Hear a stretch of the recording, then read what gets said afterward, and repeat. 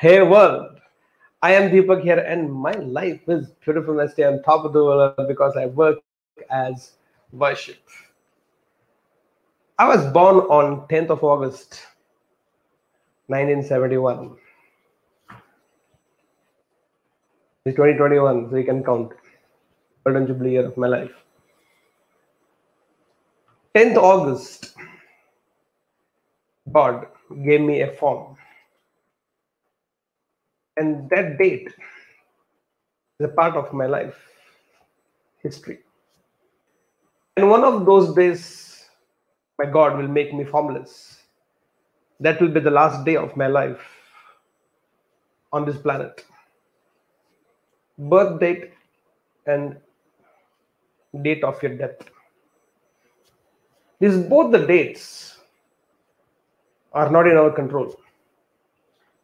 These are not of our choice.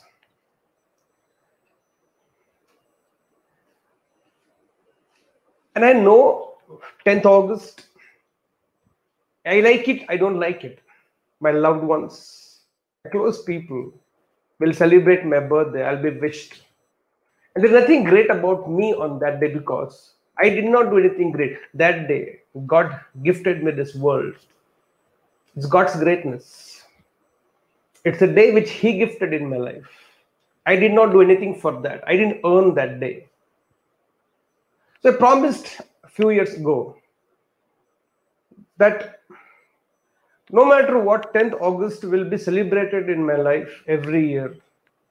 Whether I like it, I don't like it. Whether I'm worthy of it, I'm not worthy of it.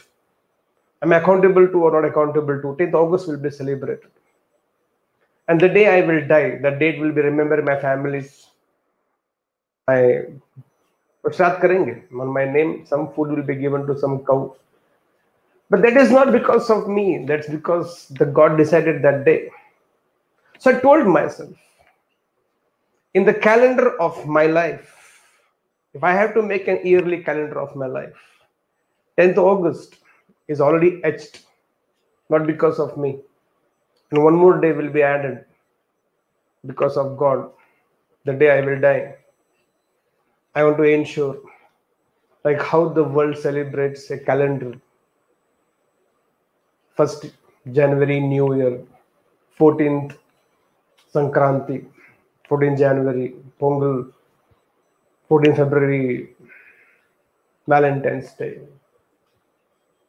1st April Fool's Day, or a New Year. Yesterday was 14th April, 13th April Ugadi. Like that, every year one calendar is there, which tells us to celebrate something for that day. I want to create my own calendar.